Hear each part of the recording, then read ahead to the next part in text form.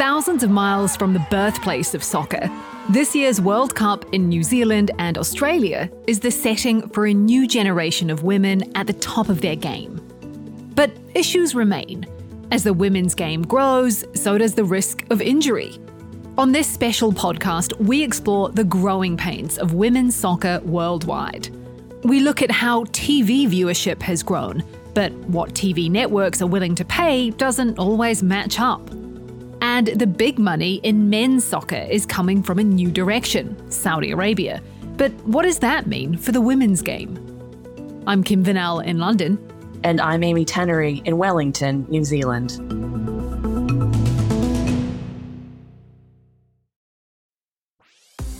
This episode is brought to you by ABC. Station 19 is back for its final and hottest season yet. Andy finally becomes captain, and she's going to give it her all to be the best leader the station has ever seen. Will she succeed? Get ready for fiery new romances and high adrenaline rescues. Watch the Station 19 season premiere tonight at a new time, 10/9 Central on ABC, and stream on Hulu.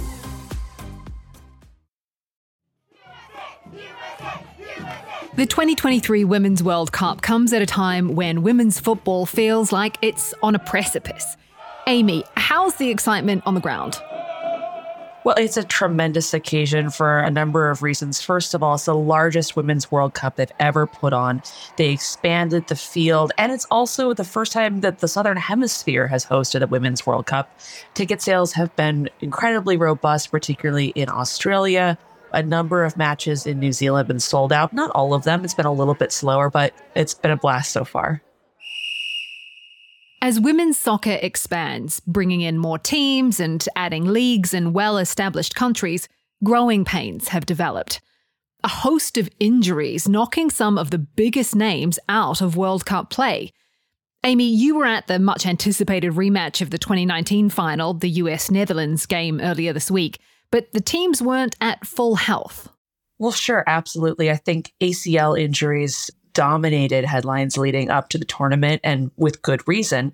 But we've seen injuries of all kinds really make a mark. I just got back from the USA-Netherlands match, and one of the undeniable factors in it was the injury issue. The United States came to this match. Their top goal scorer this year, Mallory Swanson, was knocked out of possibly competing in the tournament earlier this year due to a torn patella tendon. Becky Sauerbrunn is their veteran defender. She was ruled out of the tournament days before the roster was announced. And so what we saw as a result was a U.S. coach who was really needing to reshuffle his starting lineup. He said repeatedly that if they're not performing up to their best, it's because his starting players have barely played together. Those absences and scores more from top contenders like the Netherlands, Canada, France, England, and others have led to a bigger question. Is there more to these injuries than just bad luck and coincidence? Dr. Dan Horan is a physiotherapist and academic in Ireland. He's carried out wide-ranging studies on injuries in the women's game. Historically, there's good evidence that there are differences in the way females jump and land and their control. So the question is this a biological issue, or is the environment that the player is in a major factor? And I think at the moment we can't say one is the real reason that female players are experiencing catastrophic knee injuries, for example, and there's only one reason. It's multifactorial. But I think until we get into a situation where female players are provided with the same supports as men, I think it's difficult to say that it is primarily or only a biological issue. I think there's certainly likely to be biological factors at play. But again, the research in that area isn't as comprehensive as we'd like it to be. I was surprised to learn that until recently, women's soccer boots weren't actually designed for women, but just men's shoes resized and rebranded. Shouldn't more manufacturers be designing footwear just for women? I mean, it's a great marketing opportunity at the very least.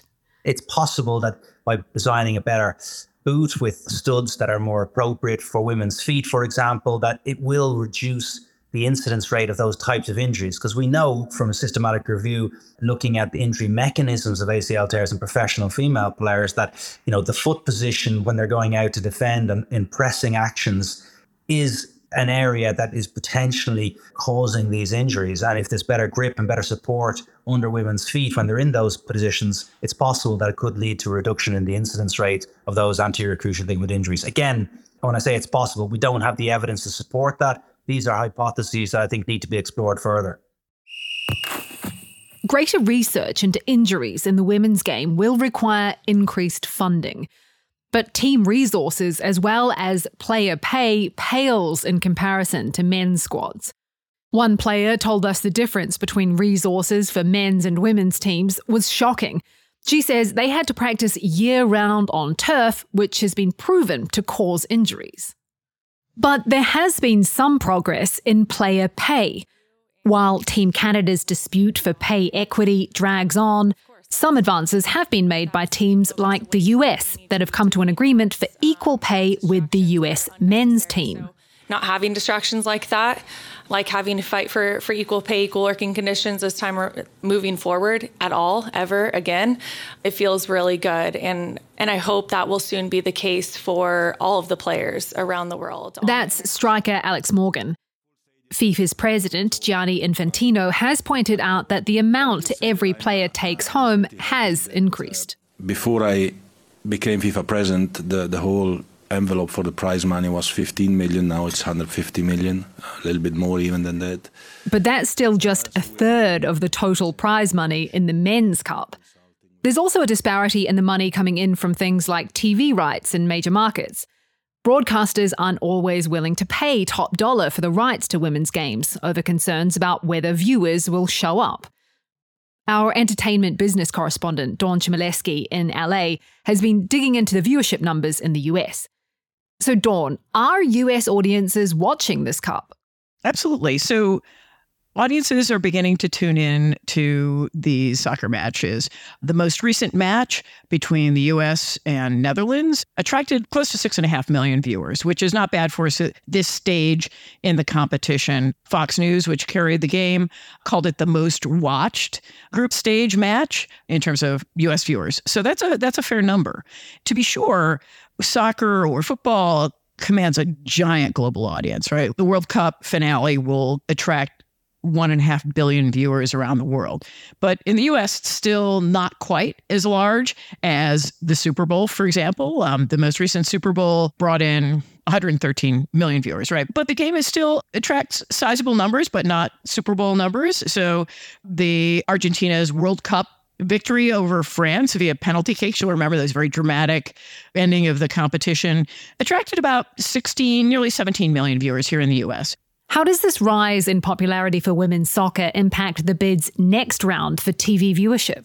We have a new class of bidders who are getting into the mix, people with really deep pockets like Amazon and Apple are also vying for these rights. And in the case of Apple and Amazon, they're trying to attract more people to their subscription streaming services.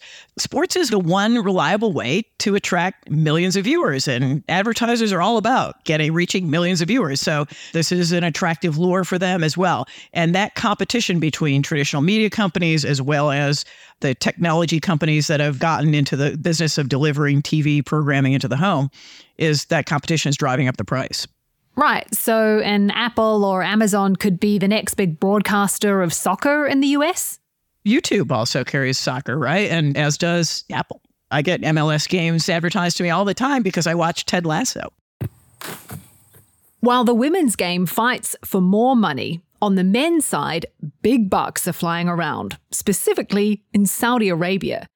They've offered hundreds of millions of euros to players like Kylian Mbappe, Cristiano Ronaldo, and Lionel Messi to try and bring them onto state-owned teams.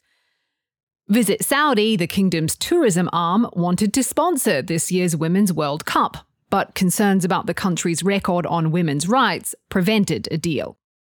I called up our Gulf Deals reporter, Hadil Al-Sayek, to better understand how Saudi Arabia's foray into sport is impacting the landscape. So, Hadil, how is Saudi trying to make its mark on football? So sports is a pillar of Saudi Arabia's Vision 2030, which is Crown Prince Mohammed bin Salman's economic and social reform blueprint to transform the kingdom. They're looking to build a full ecosystem and tick many boxes. So elevating sports, including football in the country, making sure people in the country are living a healthier and happy lifestyle, and bring in future tourism to Saudi Arabia to watch the events that they plan to host. And to do that, they really need to change the overall image and show the international world that they're open to bringing people from everywhere. Saudi Arabia is throwing extraordinary, eye-watering amounts of money to try and lure male footballers. What are they doing when it comes to the female players? Where there's demand, there's people, but also there's financial returns. We still see some women's sports are yet to see the same kind of viewership, demand, and commercial return that we see in the men's games. What could be really an anomaly is if we start to see them making offers for star players in tennis, for example. The viewership for women's tennis is universal and it's globally appreciated by everyone. And Saudi Arabia is looking to host tennis events and build a tennis academy in the northwestern part of Saudi Arabia in the city of Al Ula. So for them, it's about the bottom line. I think it's unfair to say that it's about the bottom line. It's about a larger coordinated strategy. You need to have female players in Saudi Arabia and the amount of female players that can eventually play on an international leagues to be able to make that strategy happen. So it's not just money.